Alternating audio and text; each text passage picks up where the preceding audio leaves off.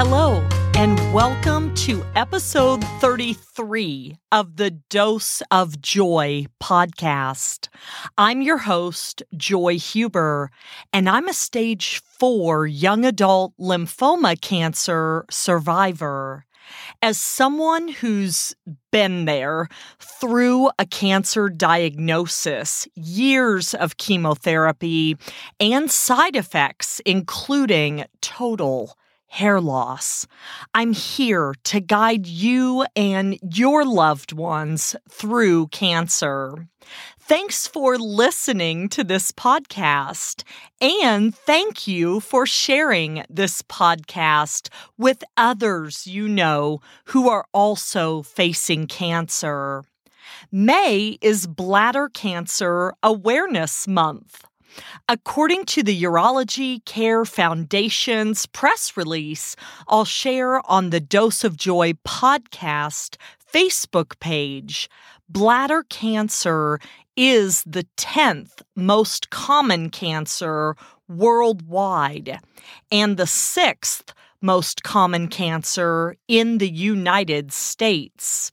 As I said, May is Bladder Cancer Awareness Month, a time of year when the Urology Care Foundation, the world's leading nonprofit urological health foundation, raises awareness about bladder cancer and its prevalence around the globe, and encourages the public to make direct, positive, and healthy changes in their lives to keep their bladders healthy. So let's begin by learning more about the bladder, renal pelvis, and ureter from cancer.net. The bladder is a hollow organ in the pelvis that stores urine before it leaves the body during urination. This function makes the bladder an important part of the urinary tract. The urinary tract is also made up of the kidneys, ureters, and urethra. The renal pelvis is a funnel-like part of the kidney that collects urine and sends it into the ureter. The ureter is a tube that runs from each kidney into the bladder. The urethra is the tube that carries urine out of the body. The prostate gland is also part of the urinary tract. The bladder, like other parts of the urinary tract, is lined with a layer of cells. This layer of cells is separated from the bladder wall muscles by a thin fibrous band. Okay, that's enough of that. Now let's talk about bladder cancer. Bladder cancer begins when healthy cells in the bladder lining, most commonly urothelial cells, change and grow out of control, forming a mass called a tumor. Urothelial cells also line the renal pelvis and ureters. Cancer that develops in the renal pelvis and ureters is also considered a type of urothelial cancer and is most often called upper tract urothelial cancer. In most cases, it is treated in much the same way as bladder cancer. A tumor can be cancerous or benign. A cancerous tumor is malignant, meaning it can grow and spread to other parts of the body. A benign tumor means the tumor can grow but will not spread. Benign bladder tumors are very rare. The type of bladder cancer depends on how the tumor cells look under the microscope. The 3 main types of bladder cancer are, number 1, urothelial carcinoma. Urothelial carcinoma, or UCC, accounts for about 90% of all bladder cancers. It also accounts for 10 to 15% of kidney cancers diagnosed in adults. It begins in the urothelial cells found in the urinary tract. Number 2, squamous cell carcinoma. Squamous cells develop in the bladder lining in response to irritation and inflammation. Over time, these cells may become cancerous.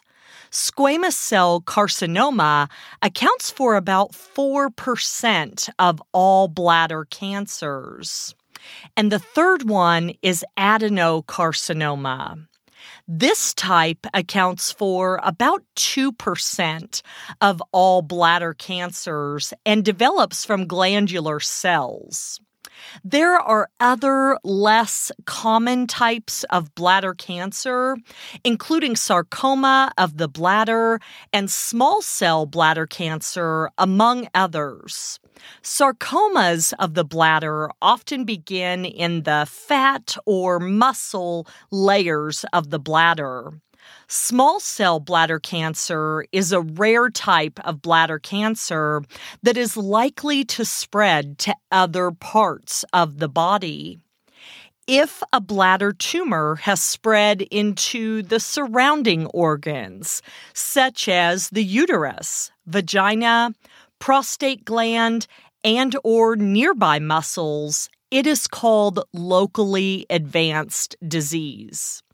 Bladder cancer also often spreads to the lymph nodes in the pelvis. If it has spread into the liver, bones, lungs, lymph nodes outside the pelvis, or other parts of the body, the cancer is called metastatic disease.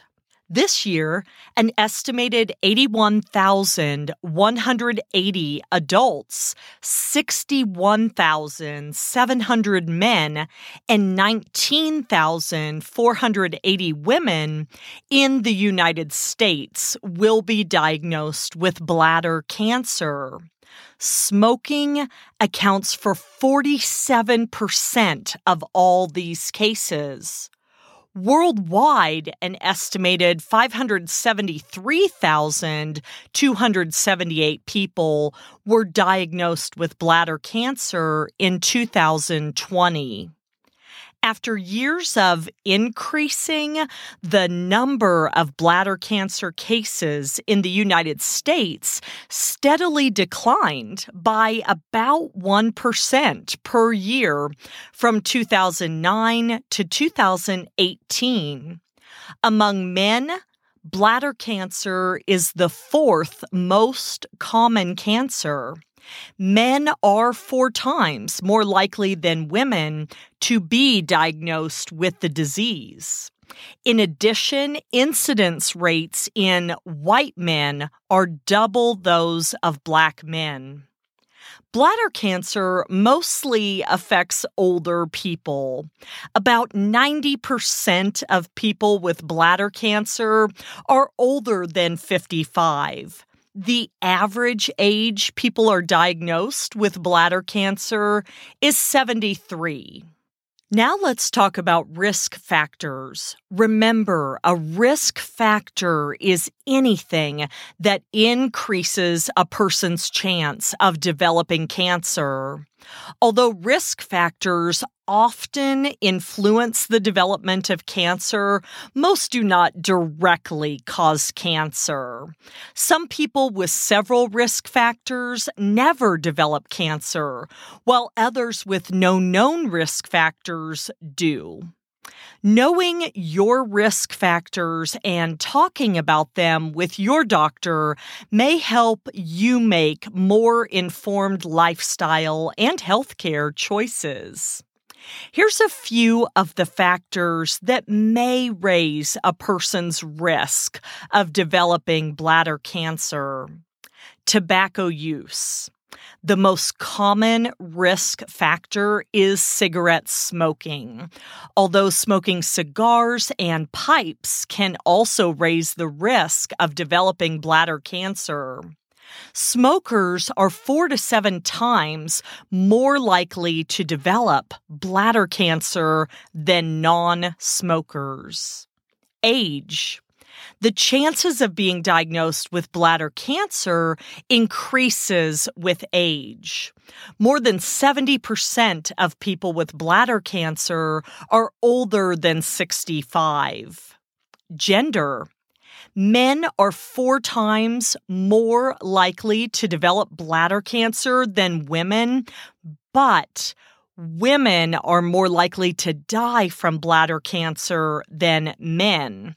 Also, women may experience delayed diagnosis of bladder cancer. Race. White people are more than twice as likely to be diagnosed with bladder cancer as Black people, but Black people are twice as likely to die from the disease. Chemicals.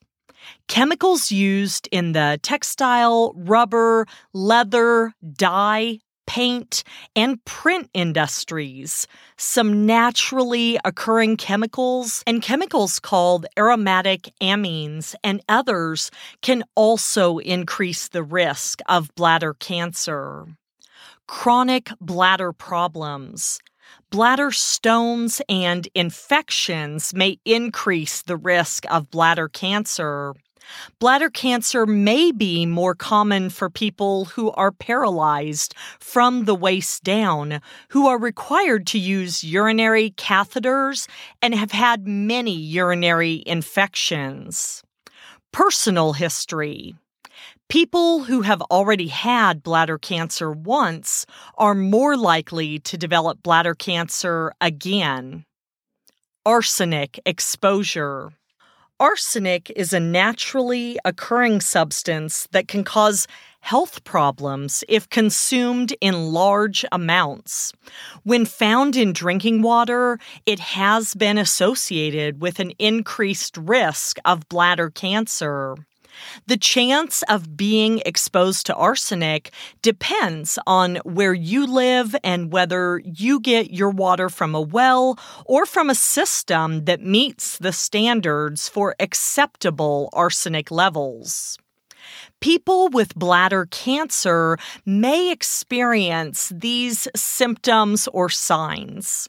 Sometimes people with bladder cancer do not have any of these changes. Or the cause of a symptom may be a different medical condition that is not cancer. Blood or blood clots in the urine. Pain or burning sensation during urination. Frequent urination. Feeling the need to urinate many times throughout the night. Feeling the need to urinate but not being able to pass urine. Lower back pain on one side of the body. Most often, bladder cancer is diagnosed after a person tells their doctor about blood in the urine, which can be a sign of several other conditions that are not cancer, such as an infection or kidney stones. One type of urine test that can find out whether there is cancer is cytology, a test in which the urine is studied under a microscope to look for cancer cells. Here's information for you on imaging tests that may be used to find out if the bladder cancer has spread and to help with staging. All of this information is from cancer.net, as of this recording, of course. Computed tomography, CT or CAT scan. A CT scan takes pictures of the inside of the body using X-rays taken from different angles.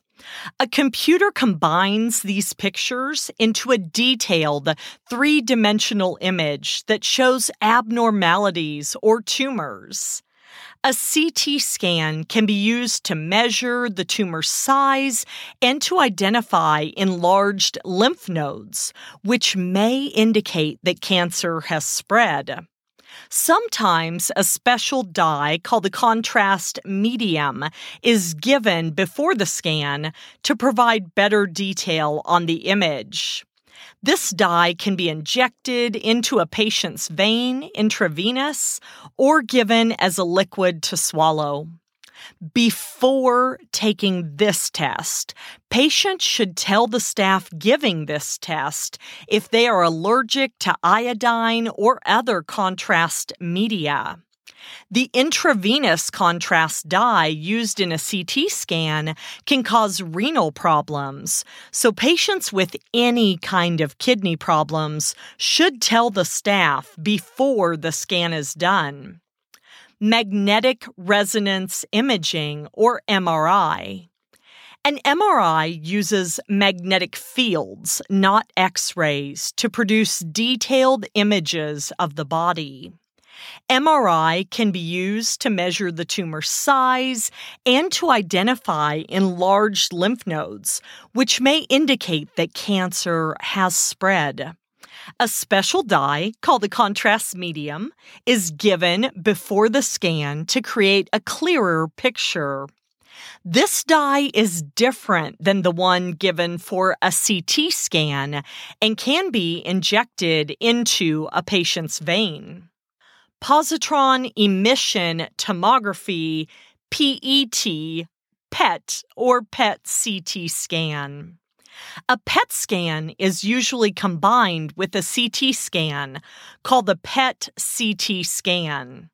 However, you may hear your doctor refer to this procedure just as a PET scan.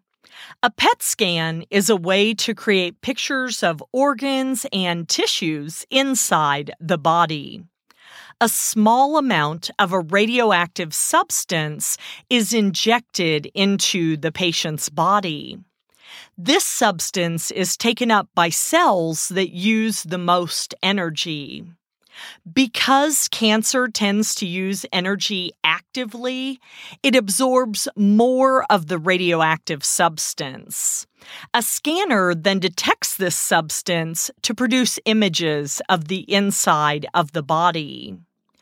Ongoing research suggests that a PET scan may possibly help find bladder cancer that has spread better than a CT scan or MRI alone in specific situations.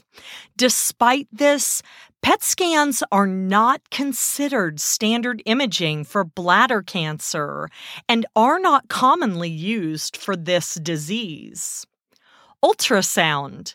An ultrasound uses sound waves to create a picture of the internal organs.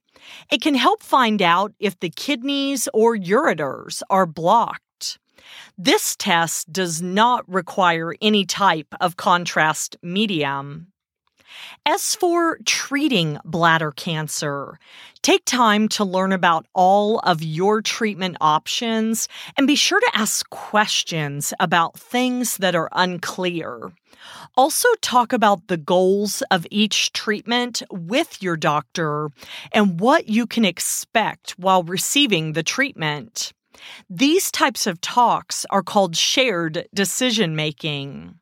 Shared decision-making is when you and your doctors work together to choose treatments that fit the goals of your care. Shared decision-making is particularly important for bladder cancer because there are different treatment options. Surgery is the removal of the tumor and some surrounding healthy tissue during an operation. There are different types of surgery for bladder cancer. Your healthcare team will recommend a specific surgery based on the stage and grade of the disease. Before surgery, talk with your healthcare team about the possible side effects from the specific surgery you will have. Then there's therapies using medication. Systemic therapy is the use of medication to destroy cancer cells.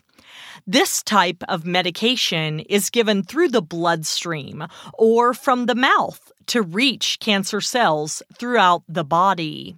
The system in systemic therapy. Systemic therapies are generally prescribed by a medical oncologist, a doctor who specializes in treating cancer with medication. Common ways to give systemic therapies include an intravenous or IV tube placed into a vein using a needle, or in a pill or capsule that is swallowed orally. The types of systemic therapies used for bladder cancer include chemotherapy, immunotherapy, and targeted therapy. A person may receive one type of systemic therapy at a time or a combination of systemic therapies given at the same time. They can also be given as part of a treatment plan that includes surgery and/or radiation therapy. The medications used to treat cancer are continually being evaluated.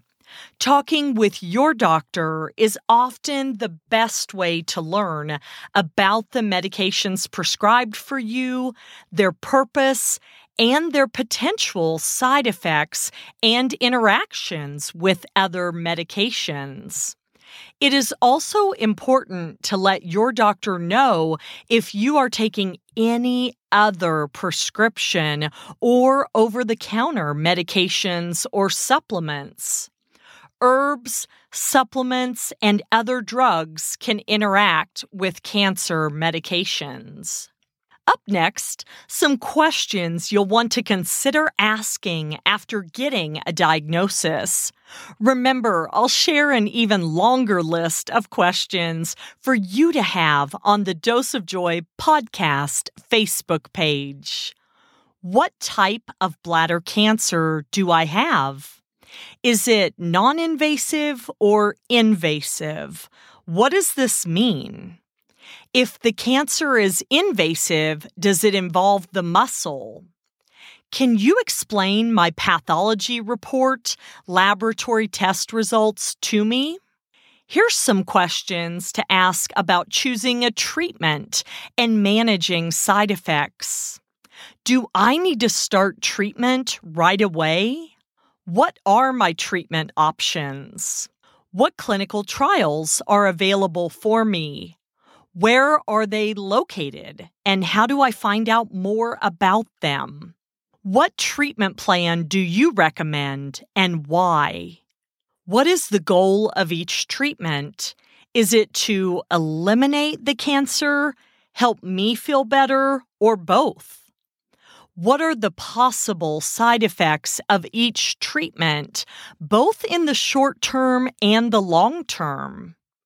How will this treatment affect my daily life? Will I be able to work, exercise, and perform my usual activities? And here's some questions to ask about having surgery. What type of surgery will I have? How many procedures of this type has the surgeon done? Will my entire bladder be removed? How long will the operation take? How long will I be in the hospital? Can you describe what my recovery from surgery will be like? Who should I contact about any side effects I experience and how soon?